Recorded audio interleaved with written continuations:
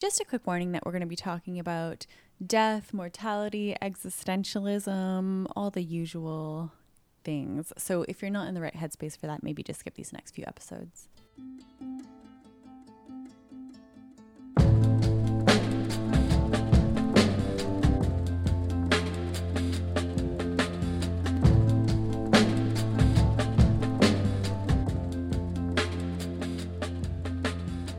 Everyone, and welcome to another episode of A Hopeless Endeavor, a Joanna Newsom podcast. I'm Sam. I'm Nikki. This is part 2 of Leaving the City, baby. It sure is. I'm scared of this song. I'm scared we didn't do it justice. I'm scared we're not going to do it justice. I love it. It's apocalyptic. It's death-filled. It's gorgeous, beautiful, dark. And I feel inadequate. So that's just got to get that off my chest from the get-go. Yeah, I think especially when we're at the beginning of a new album, this always happens. Yeah, it does. It Near really the end does. of Have One On Me, I was feeling really comfortable. Transitions are tricky, you know. Yeah. It's hard to start in something new. Tricky. Thankfully, in this episode, we will have a voice memo from the lovely Jack to help us figure out a little bit of the crazy musicality that's happening. So thank you again for that, Jack. Thank you, Jack. I'm excited to hear.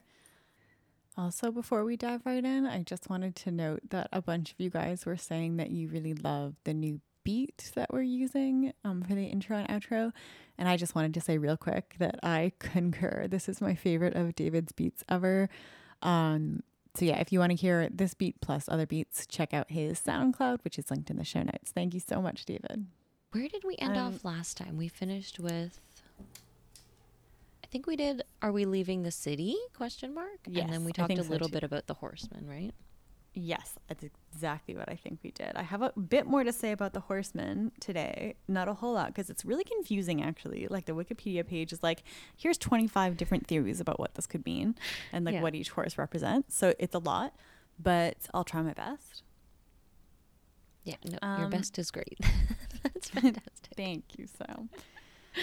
Before we start into the next verse, though, I had a just like very quick little theory. It might be dumb, but I'm just going to say it anyways, about the first verse that we talked about last time.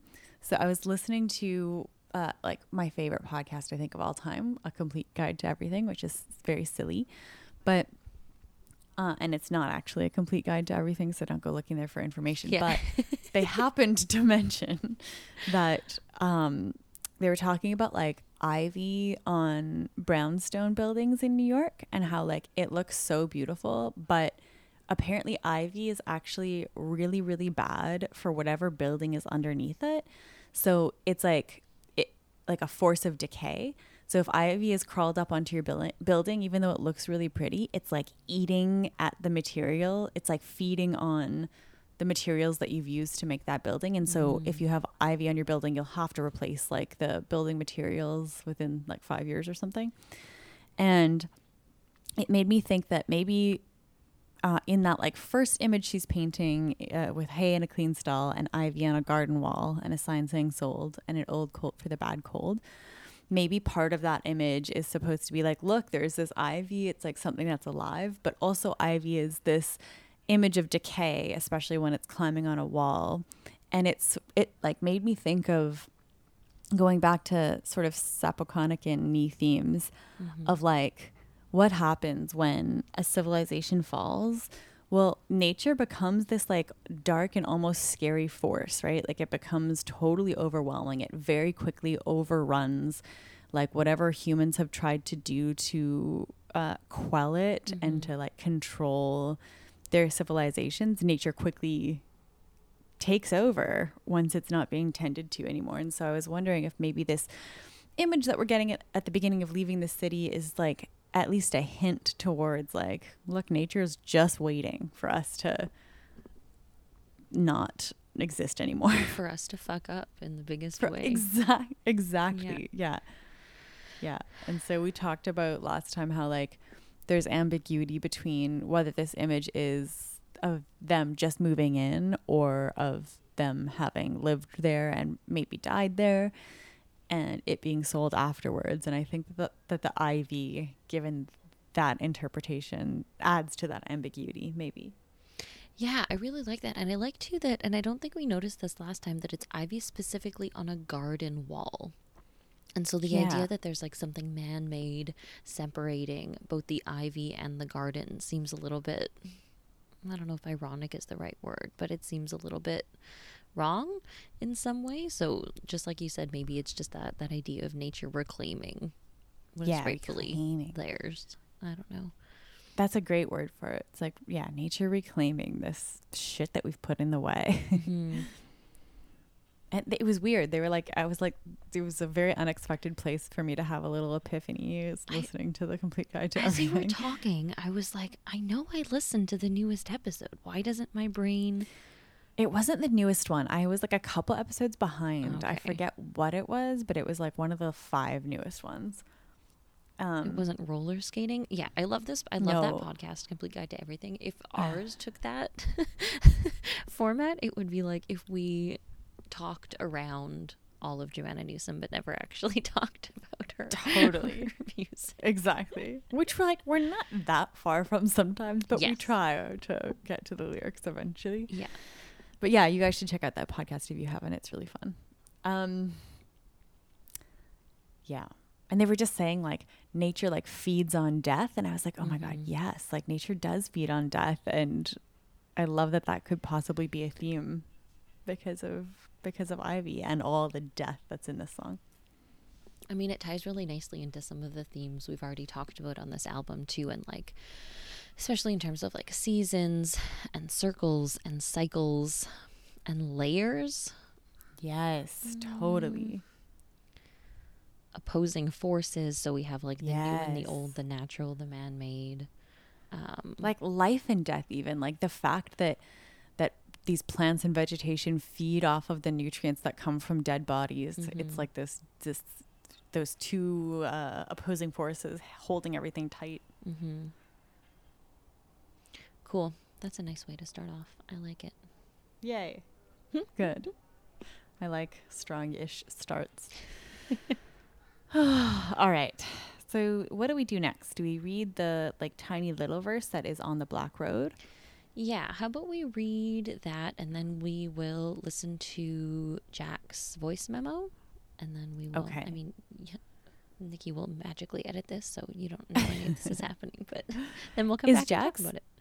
Is Jack's voice memo about the Bridal Bends verse or the On the Black Road verse? Oh, you know what? I think it's the next one. I think it's the Bridal Bends. Okay. Yeah. So maybe we can talk about this one first. Yeah. Yes. Okay. Okay. And then get to the Bridal Bends. Okay. Yeah. So she writes, on the Black Road through the gold fields, while the fields are plowed towards what we are allowed. Okay. Interesting. Next verse. We're back to being a little stuck in the muck here. One thing that confuses me not confuses, but like throws a wrench in my theory about the apocalypse horses is that gold is not one of the colors of the apocalypse horses. And so it's one of the colors that I don't know what to do with. But black corresponds to a black horse in the apocalypse in my mind. But maybe this is all not true because gold throws a wrench in it. So I just thought I'd throw that out there. When we were talking about colors last time, I was very loosely trying to think of where else color has been mentioned in her music, and not like more esoteric colors. Like there's a lot of pale and there's a lot of like really descriptive language kind of talking around colors. I noticed that sometimes, okay, so this is what I did late last night. Way too late to be doing this. I was like, it's a fun project to avoid like putting 2 feet entirely into this song, but kind of talking around what we're talking about. Why don't I just look at like all of the colors she's ever mentioned in her music? So you can see, Nikki, if I've shared this doc with you. Yeah. Yeah. Starting on, I don't even know what page this is because I don't page number anything, 5. Okay. There's a chart called Colors and Joanna Newsom Songs in no order. So, Oh my God. Holy shit. She made a chart, you guys. it's a chart. It's very organized. And this is my way of avoiding researching the Four Horsemen of the Apocalypse because I didn't want to do it. Oh, wow. Okay. All right. So, my first thought was like, I wonder if the colors in this verse we can tie to Baby Birch in some way, just because black and gold, I was like, Oh yeah, black and that's a part of Baby Birch, right? And it is. The verse is, your eyes are green, your hair is gold, your hair is black, your eyes are blue. I wanted to tie that in, but I don't think that really makes sense. So then I was like, okay, where else do we have black and gold in her music? So as I scroll through here, we have black in What We Have Known. We have black in Monkey and Bear, in Only Skin, in Have One on Me, in Baby Birch, in Ribbon Bows, in Leaving the City, obviously. Oh my goodness. And that's it. In You are crazy. yeah. I'm impressed and like astounded. It's Okay. I Googled it first and I looked in the Facebook group and I was like, has anyone else done this? You should share this on the Facebook group. People, I think, would appreciate it. Yeah. I mean, it's tricky because one thing that I noticed in her music is that sometimes she kind of talks around. Did I say this already? She talks around like using named colors, and she finds like 5,000 different ways to describe how something looks without saying it is brown. Yes. And Yeah. sometimes she does the more straightforward. It's never it is brown, but like Right. It's like it's tallow colored walleye deer. yes, exactly. Yeah. Exactly. So all of this is to say, you know, there's gold in a few places, which I didn't even want to include at first. I wanted to stick with like the color wheel. But we have gold in Baby Birch. We have gold in Go Long. We have gold in Waltz of the 101st Lightborn. And we have gold in Make Hay. All of this is to say, this was a fun little side project, but I didn't really learn anything about these colors, and I fully support the Four Horsemen of the Apocalypse theory based on that research. Well, thank you for doing this extensive research. I'm particularly interested in the colors that come up in Divers. So I'm looking at your chart here, and gold comes up in Make Hay. Yeah, okay.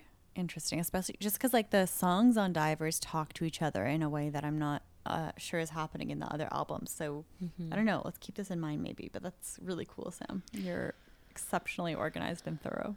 It's a good avoidance tactic. I was also hoping that like there would some kind of pattern would emerge where like Yeast would be a lot of blues and greens and browns, very like earth-based colors, and that once we get into Divers, it would be a lot more like pales and grays and I don't know, golds and silvers and stuff like that. And I don't think that pattern's really there. Okay. But that's what I was hoping. But thank you for looking for it, though. That's cool. Yeah, that would have been really fun. Cool find. One thing that I was wondering about gold specifically through the gold fields is like, if we're on this, if we're thinking about the, opposing forces pulling everything tight as we have on our little list of things to keep in mind throughout this album, I was thinking like, look, there's the contrast of like this nature thing again, like these gold fields, and then this like black road that just cuts through it again. And it just brings to mind like the feeling that, do you ever have the feeling like when you're walking somewhere and there's like nature kind of all around you, but there's like some concrete or something, like a path for you to walk on or a road, and you just like imagine vividly what this place would have looked like before humans came into it. Like it's just a field, there would have been no houses around, it would just be this like vast expanse of nature. It gives me that feeling of just like we plopped, like in Roller Coaster Tycoon, like we plopped a black road right in the middle. Thank you. And we just like, just disrupted nature and said like, we're here now. And yeah, there's like a juxtaposition there that I feel throughout that. And I was wondering if the word gold sort of adds to that juxtaposition, particularly because later like in the next verse, she starts talking about what we have to do to make money and like survive in the city, especially. And so I was wondering if gold fields just references the fact that like gold equaling currency in some sort of way, and just sort of bringing to mind that like this is where we make our money. It's how we make our literal living, is by plowing these fields. Yeah, I really like that Black Road Gold Fields, and I think it ties in really well to what you said about the first verse too. We have that garden wall kind of dividing the two natural spaces with something man-made, and here I'm imagining the same thing, like a road through fields on either side. And I think that the gold fields, whether we're referencing like, I mean, my mind, because I'm from the prairies, automatically goes to wheat or barley or something like that, or canola fields are like crazy bright yellow. What was I gonna say? Through the gold fields. Oh, that also ties really well into like the themes of capitalism in this song. Yeah. Too. Later we have bleach our dollar, leech our dollar from our cents. Longer you live, the higher the rent. And I think that probably plays into that a little bit too. Totally. I struggle with the what we are allowed part in this song, because it feels like it's really important to understand that part. And I don't know exactly what to make of it. What are we allowed? Who is doing the allowing? And who's we? Great Is question. it we? Is it we as women? We as people? We as like mortals? Is it God that's doing the allowing? Is it just like the temporariness of life that is doing the allowing? What is it? It's not a capitalized we either, right? No. Yeah, is it we as in the partner and the narrator? The people who are leaving the city? I like to think of it as the greater we, as in all of us. Like humans. Yeah. Okay. Or maybe even just like living beings. Yeah. Yeah, I think that's right. What do you take the allowed part to be? I'm just going to read. I believe in you do. What do you want to do? Because there's a we in the verse before it too. Are we leaving the city? So is this verse like, okay, we decided to go. Right. This is the literal shape the land is taking as we decide to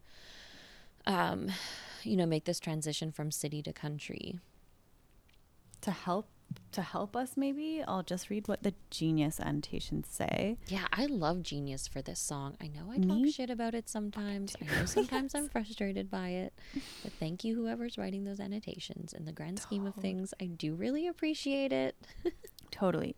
Genius is hit or miss, but for this song, I really appreciate it. For this album, I think it's pretty good. But okay, so for this verse, Genius says, the contrasts between expectations and reality about living in the countryside, action and inaction, and eventually life and death are expressed through continuous rhythmic and lexical oppositions. The lines make a chromatic contrast, black and gold, and a symbolic one. Together with the fertility visualized by the golden crop field, there is a hint of future uncertainty and sufferings arising from country life itself. So the soil which is scratched during the plowing, for example. And then somebody else comments, throughout, the contrast between the individual struggle and a harsh yet at times beautiful environment is central. The gold versus black sums up how landscape is both deadly yet heavenly. And then that same person comments, the fields are plowed towards freshly turned earth. I hear an early allusion to the grave here, all that we are allowed in the end. So I think this person's theory is that what we are allowed is referring to like the limited set of time that we have here. So what we are allowed is like from birth to death, and then like that's it. We are allowed no more experiencing after our death date. That's funny. I'm going to make a totally unrelated connection here and mention the show Alone again. And something in the episode I was watching last night, which I thought was really cheesy at the time, but actually plays really well here. Someone had said, as they were leaving the competition, they had said, like, the most important thing on your headstone is like not what it says about you, but it's the dash in between the dates. So it's what's important is what happens after you were born and before you die, and that's the important part of living. And so I think I'm going to tie my definition of allowed to that then, exactly, like what time you are allowed between birth and death. And I guess encompassed in that is like all of the choices you can make, all of the things you can do, all of the transitions that you have, all of the movements, all of the everything. Totally. I can't help right now, but I'm so enmeshed in this little thing. So like this little anecdote I'm about to give. So I've just spent the whole week editing one of my very good friend's memoirs that she wrote about her father's stroke and now medically assisted death. And it was obviously very intense, and like there's a lot of grappling and sadness and anger and just hopelessness and uplifting stuff. Like it's a lot. There's like a lot of emotions, of course, involved in this memoir. But one of the things that she opens her book with is this like little image that stuck with me, where she instructs her reader to like draw a horizontal line on a piece of paper, where the beginning of the horizontal line signifies your birth, the end of the horizontal line signifies your death, and then draw a little dot in the middle of that line somewhere signifying where you are in the course of your life. And then she's like, are you sure? Are you sure you're at that point? Because like her dad thought that he was somewhere in the middle, but like actually was really close to the end. And yeah, I just thought I would share that just because like A, that's where my head is at, and B, I think that's just like a really poignant image of like, are you sure that you have as much time left as you think you do? Because you might be allowed quite a bit less.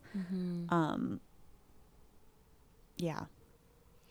The phrasing of towards what we are allowed, I think, is interesting, because it's almost situating what we are allowed then as a physical place that we're like headed towards but not enmeshed in. Yeah, it is strange in that sense, because as we're talking about all of these big ideas of allowed, it's then hard to like kind of pull it together to something that is more physical. Yeah. I'm also curious how much, sorry, did you have? No, go ahead. I thought, are you sure? Okay. I'm curious here as to how much there is another sort of binary theme in this song between like secularism and religion. And so when I'm thinking like, how do we make sense of the phrase what we are allowed, there's like this very secular version, which is just like this very grounded in like the laws of nature. We are just animals, just like all the other animals, that has a birth date and a death date, and that's it. We get nothing beyond that. And what we are allowed is dictated just by the laws of nature and by the fact that we are these animals. So that's the secular interpretation. But then there's also this religious interpretation, which I bring in partly because of the Horses of the Apocalypse. But then she starts talking about like spirits later, about bowing. So there's this other interpretation that might be going on at the same time and holding this song tight of God or whatever religious belief system allotting this period of time for us and sort of doing it in a more planned way. And so in that interpretation, we're beholden to somebody else's like grand scheme for us, and we're just all little pawns in this like master plan, sort of, if that makes sense. It does. And I think what's interesting about both of those approaches is that you, as the person who is alive on that little horizontal line, you don't know what it is that you are allowed, like religious or secular or not. You're just guessing. It's a really cool exercise, really, because I think I would probably put myself somewhere in the middle or maybe even closer to the beginning. But the truth is that you have no idea. You have no idea. Yeah, I thought that was such a poignant image It that she is. I starts the love book that. with. Yeah. Thank you, Jill, for that. Yeah, that image. thank you, Jill. Yeah, and then I also like here the sort of, I don't want to say introduction actually, because we have talked about a garden already, but the alluding to the fields having to be plowed, because I think this song is also about like the work that it takes in order to stay alive. Like it's not easy, Yeah. right? Like you have to work for it and struggle for it at every step along the way, whether that work is city work and like having to pay your rent and like make a name for yourself, whatever that means, 100%. or if it's or if it's this literal like plowing the fields so that you can eat, like this much more physical. So it's almost just, it's like presenting life in a way where the suffering is wrapped right in. We have a garden because like we need food. There's this ever present need to keep moving and keep working and keep suffering in order to sustain our little existences within what we are allowed. Sorry, I'm writing down your quote, presenting life as the suffering is wrapped right in. That's real nice. Well, And thank very you. true, right? Like I love that you said you made the connection between the city and the country too. Like it doesn't matter where you are. Shit is hard. And even Shit if you're is not so paying hard. very much rent and you're living in the country, you're just paying your mortgage or whatever and you have to oh my God. It's a squirrel. Sorry. I'm recording outside today. I live in a city. I thought it was a rat coming around the corner, but it's a squirrel. Sam had terror in her eyes just there. It scared me. I was like, what? What's off screen? I wasn't ready. Aw. Okay. Whatever. that's Squirrels fine. are terrifying. Squirrels are fine. They can. Mm. It's fine. I just Mm. wasn't ready to have to shoo away a rat. Okay. Yeah. No matter where you live, that it's hard, and you're gonna make different choices based on your circumstances. But whether you're, toiling away in an office or working in a daycare or taking the garbage or, fighting fires, shit is really difficult. And Shit is so difficult. overall, it sucks to have to spend the time that you are allowed with so Yes. much of that, right? Exactly. And like it brings up these really existential questions that are really Yeah. hard to grapple with, that I also was like thinking about as I was reading Jill's memoir, which is like, man, we fight so hard to stay alive. And like, when we hear the news that someone might die, it's like gut-wrenching, horrible, mourning, grieving, like we'll do anything that we can to prevent that from happening. But like, what are we so desperately fighting for? Because like no matter what happens, it's so hard to stay alive, especially in a case where someone like, so in the book, her father has a stroke. Like in real life, he had a stroke as well, and became severely disabled because of this. And so life becomes such a struggle. It is so hard for him to do basic activities, and yet everyone is like so very understandably like clinging to like, please stay with us. And so like it brings up for me this existential question of like, oh my God, we're fighting so hard to hold on to the suffering. Like even though life involves suffering, we're so eager to not let that part go. And I don't know if it's because we're just scared of what happens on the other end, or if it's because like the joy of life outweighs the suffering, or if it's because like, I don't know exactly what it is we cling to, but like the suffering is an integral part of life. And it's going to happen to all of us. That's the thing, is that like, there's no escaping this. It's just a matter of when our loved ones are going to die. Are we going to die first? Are we going to become sick and disabled? It's going to happen to all of us and everybody that we love. And we all know this, and yet do this life somehow.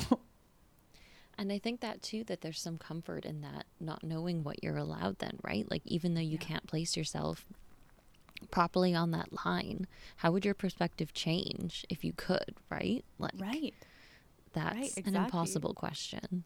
But yeah. And it's hard to know what is better to do, right? Like keeping death in mind all the time, on the one hand, makes you appreciate and like love the little moments that you are afforded. no matter how mundane they are. That's like another thing this book made me feel is just like, man, we're so lucky when we have mundane lives, when there's no emergency happening, when there's no like being panicked that a loved one is going to die. Being able to live mundane lives is like such a fucking gift. Yeah. But at the same time, mundane lives, that's painful. Like it's painful to just take out the trash every Monday night and to have to do the dishes over and over again. Like it's, I don't know. So on the one hand, keeping death in mind is like good because it makes you appreciate those little moments, but also it keeps you at this like high pitch that is totally unsustainable. Like you can't live your life always thinking about death, can you? Is that good to do? I don't know. Too many questions. It's hard. Existentialism. This is what I warned you guys about. Here we are. We stepped into the warning. No, I think all of those are really important things to think about. And I think that's exactly what this entire album is talking about, right? The nullifying, defeating, negating, repeating joy of life? Question mark? Yeah, yeah, totally. I agree. I think this whole album is around this whole theme, and it's so fun and heavy to grapple with. Yeah.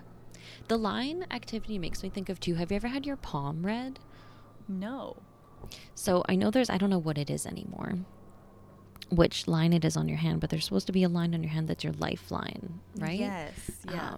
And I don't know anything about that. One time I had my tea leaves read, and this made me feel awful at the time, but now I can't give it any symbolism because whatever, but I was with a big group of people, and I think I was the last one to go because I was pretty nervous about it. I don't like knowing that kind of stuff. Freaks me out. But the person who was reading my tea leaves sat down, like you drink the tea, you let the leaves sit, whatever, and then she looked at my tea leaves and then she was like, I feel sick, and she left. And I was like, oh no. Man. Then never came back. Like was supposed to reschedule. Like we were supposed to do all of these other things. I'm sure a lot of it was out of our hands because I was quite young and I was with a group of other very young people. But I know I don't like thinking about that. So what does that mean for where I am on the line, right? Like, like this was probably 10 years ago. So like, I don't know. I'm chilling. Or am You're I? still here. Yeah. Yeah. Who knows? Oh, Jesus Christ. Yeah. Yeah, that's disconcerting for Yeah, sure. not something I like to think about very often, but that activity made me wonder, Huh. Okay. Should we continue? Should we do the bridal bends part? Yeah, okay, maybe I'll read it's a really long verse. Do we want to go all the way to Rent? Let's do it. Let's dive right into it. Ha ha ha. Okay, I didn't even mean to do that, but yeah. Maybe we can read this verse and then we'll listen to the voice memo together. Yes, that sounds great.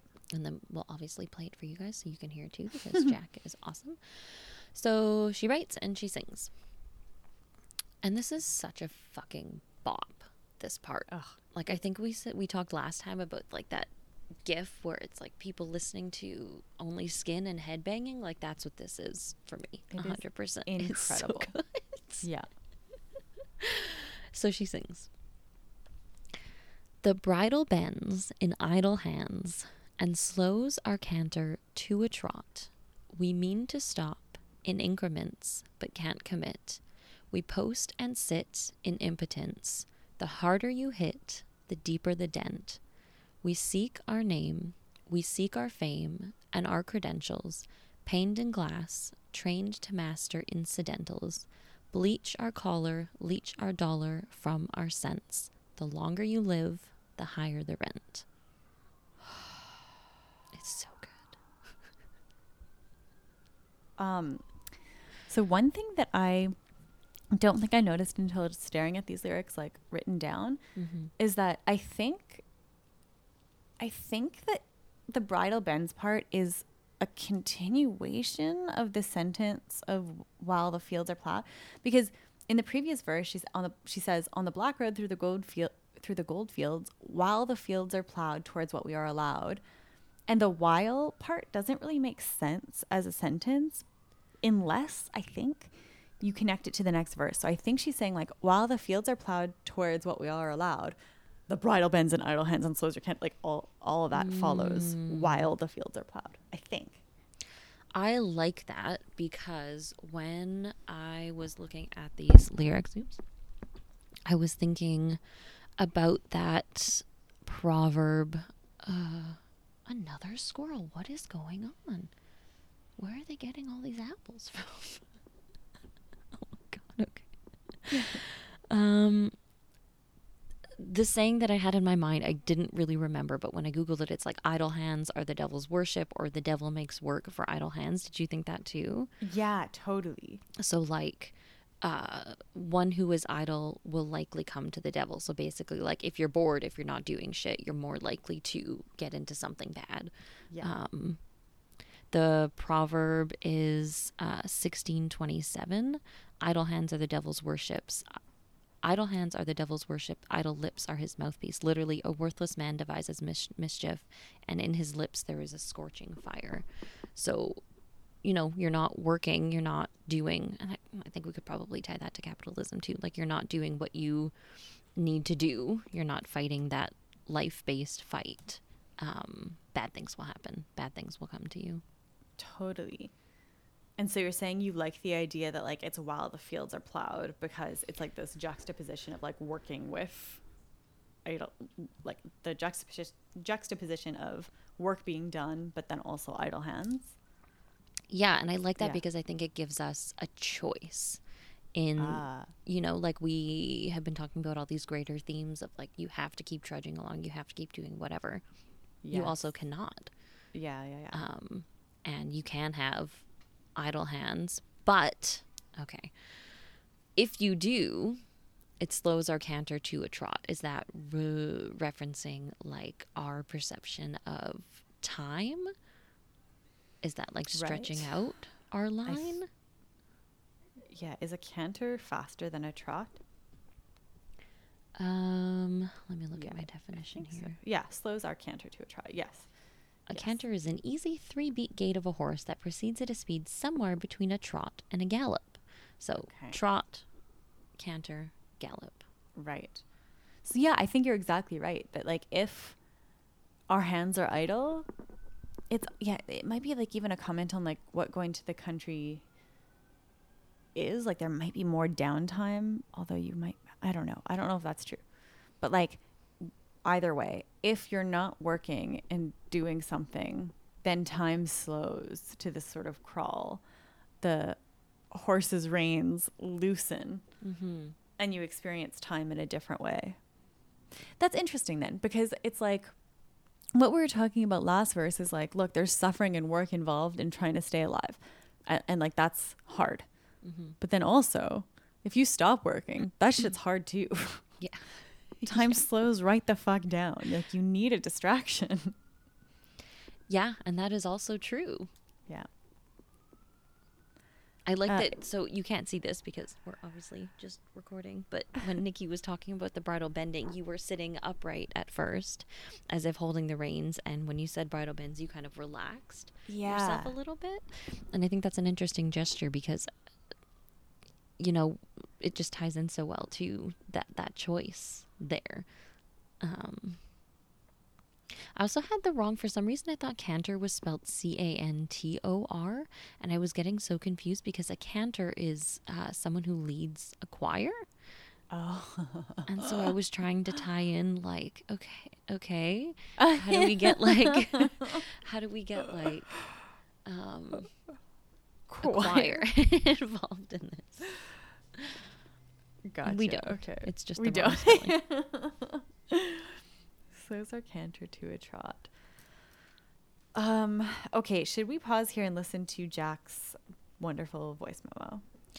Yes, let's do that. I think it's about 6 minutes long, and Jack is very charming and super knowledgeable. One thing that I really appreciate about your voice memo, Jack, is that you're playing the piano along with it, so we can get a really beautiful and really clear understanding of exactly what's happening with these like wild rhyme schemes. Yay! Thank you so much, Jack. Okay, let's play it.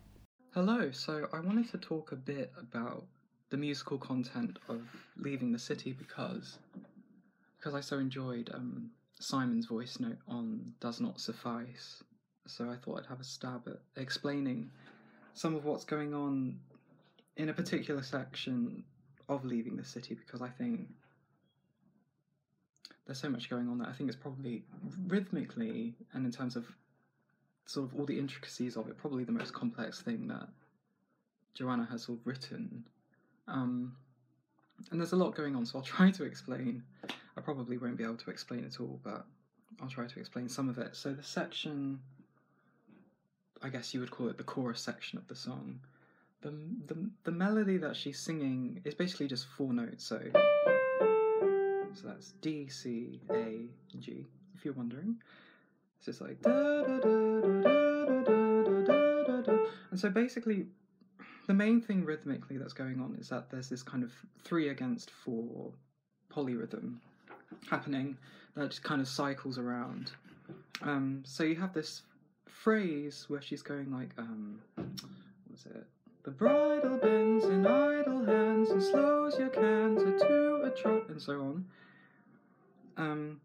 And that sort of cycle that's going on is in a kind of 3-beat thing, because you can think of it in kind of like but it's set against like a 4/4 sort of measure, as it were. So you have this like and firstly she's kind of she starts off halfway through a measure, which is interesting, but it's like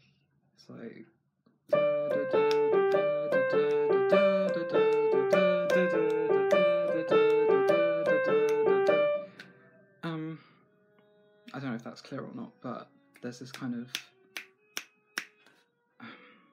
it's sort of pushing against the beat and kind of is very cool rhythmically. And then in the lyrics as well sort of reflect these rhythmic sort of emphases with the kind of rhyme scheme. So there are lots of these kind of internal rhyme schemes, so like the bridle bends in idle hands. You can kind of hear those internal rhymes there. And then that's kind of mapped onto the polyrhythms, which is very cool. So if you take it as just melody, so I'll kind of play the chords along with it, so which is just like a descending line of chords. So it goes like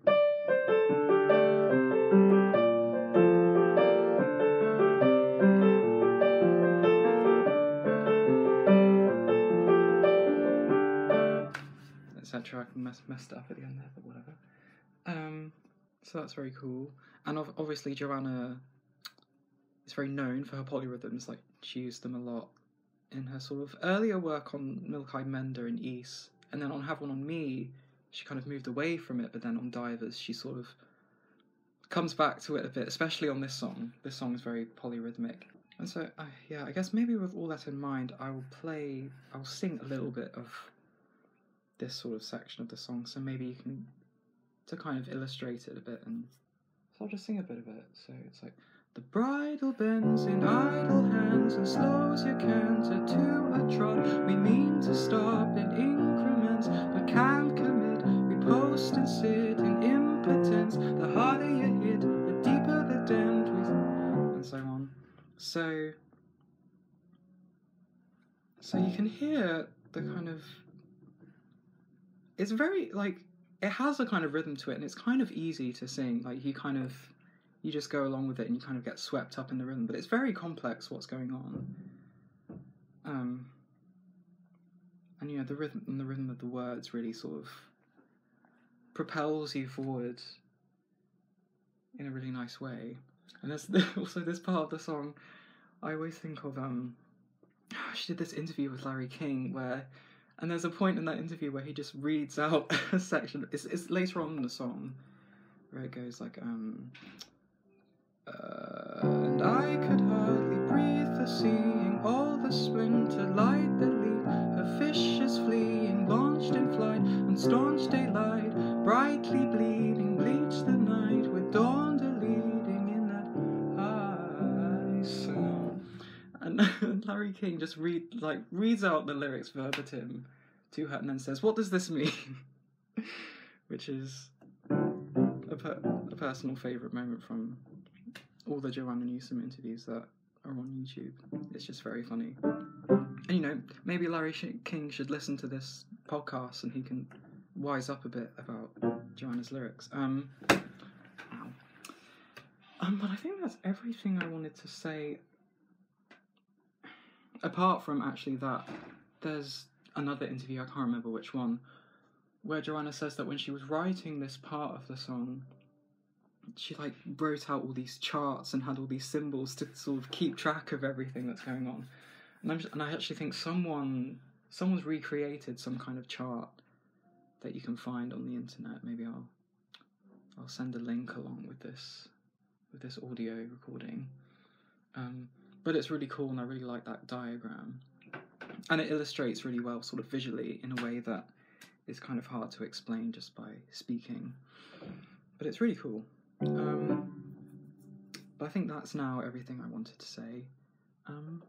So yeah, thank you. Okay, I'm done. Sorry, I had to go back and listen to whether he said... I was trying to write down all the mentions of movement in the song. So I had to go back and listen a few times if he said ascending or descending melody. He said ascending. Ascending, okay. Okay, interesting. Wait, D-C-A-G. D-C-A-G. Okay, I don't understand music. No. Okay, all right, so Jack, amazing. Oh my God. Yes, Jack, yes. Can we gold stars? Tons of gold stars. You have a beautiful voice. That you have a piano with you makes it so much easier to understand. I laughed to myself so much when you were like, "This is easy to sing, but is very complicated." Totally. Yes. How does she do that? It is so complicated to hear you talk about. It is totally, but okay, I'm not sure if Jack's pronouns are he, him. Are they? I'm gonna assume they are. Sorry if they're not. But when he started fucking singing while he was playing, I lost my mind. It sounded, with the chords in there, it sounded so good, Jack. You have a beautiful voice, Jack. Beautiful voice, beautiful piano playing, and also the way he was explaining the rhythm pushing against the beat, yes. I guess in the polyrhythm, yes. really made sense to me. So God, thank you for that demonstration. And I also lost my mind when he said that he was inspired by Simon's voice note on Does Not Suffice. Just yes. Yes, guys. Yeah. Yes, guys. Any voice memos are so welcome. They don't have to be piano demonstrations, but if they are, I'm going to be stoked as fuck. So yeah. I love this. Love it. Okay. Some of the things that I really love that you mentioned, Jack, I feel like this is very intentional on her part. I feel like you mentioned first of all, you mentioned maybe this is the most complex thing she's ever written, and that blew my mind. I was like, how do we measure the complexity of something like this? It's not going to be me who measures it, because I don't ever know what's going on. I can sing with it, but I don't know what's going on. You mentioned a 3/4 polyrhythm in a cycle. You said a 3-beat thing set against a 4/4 measure. You mentioned that she starts halfway through a measure and that it's pushing against the beat, that it's really cool rhythmically. You mentioned an ascending melody, and all of this, I think, ties so well into some of the greater themes of movement, in a horizontal way, but also this up and down movement that we've been trying to identify in so much of this album so far. So that the melody is ascending or descending is so cool. That these polyrhythms are happening in a cycle blows my mind. And also that I love that you mentioned the Larry King interview. I know we've talked about that before too, but that is one of my favorite interviews too. You also mentioned that she is coming back to polyrhythms after not really using them in Whom and Have One on Me, and that you get swept up in the rhythm and it kind of propels you forward. I was like, yes, Jack, this is so cool. So cool. I loved all of that. I especially loved too how he pointed out that it's like you said this too, Sam, that it starts in the middle of a measure, because that sort of explains for my little feeble mind about music, like why it at first, when I was first getting to know this song, it was difficult to know when to start singing the bridal bends. Like it's surprising, kind of. It's not where you'd expect it to be. Yeah. And I guess like based on Jack's voice memo, that seems to be because it's in the middle of a measure that she starts. So that makes sense. And it's really cool. I wonder why she does that. To just like I wonder if it's supposed to be like off-putting or like just abrupt, like unexpected, like oh, all of a sudden we're going. Yeah. We will also post this visual that I think exists on the internet in general, but I'm sure is in some of the Facebook groups or whatever, but we'll post it when we post this episode too, just so you can see, like Jack said, visually, what is happening with the end rhymes, the primary and secondary internal rhymes, the different stressed syllables and the consonants, because it's a lot. I don't know who made this. I don't know if it was Jack who made this visual or if this is just one that you found, but thank you so much, Jack. No, Jack did not make the visual. This is the visual from that article that I read last time. I forget where it was, but it was the author was like, okay, I need to figure this out for myself. And then author got somebody else to make it. But we'll link to that. Yes. Thank you so much, Jack. You are amazing. I deeply, deeply appreciate that voice memo. That was fucking awesome. Yeah, really fun to listen to. This chart is so cool, but it's like very difficult, I think, to speak to visually. Like I don't, it's very hard to communicate what's happening visually with words. Yeah. We'll just post it. There's just a ton of internal rhyme stuff. There's like these repeated consonants, like canter, to, trot. We mean to stop. Like lots of just amazing stuff happening. So yeah, we'll just post that because it's impossible to describe. Yeah, like we were talking about, I think Jack's voice memo just really ties together so many of those pulling and pushing themes in this album. Yes. It's happening in the lyrics, it's happening in the rhyme schemes, it's happening with the polyrhythms and the melody. It's happening in all of these ways that are not necessarily all at face value you know, that you notice right away. There's layers, man. Totally. And I love the idea here of polyrhythms maybe being part of the metaphor of the pushing and pulling, as you were saying, Sam. Like I sort of love the idea that it's just like these two opposing forces that like come together in ways that really work, but also that are like pulling apart and again holding that song tight. That's really fucking cool. Yeah. All right. Thank you guys so much for listening to part 2 of Leaving the City. This is such a fun, intimidating song to talk about, and we hope you'll rejoin us next week to do it some more. All right. We have an email address, ahopelessendeavor@gmail.com. Be like Jack. Be like Simon. Send us your shit to ahopelessendeavor@gmail.com.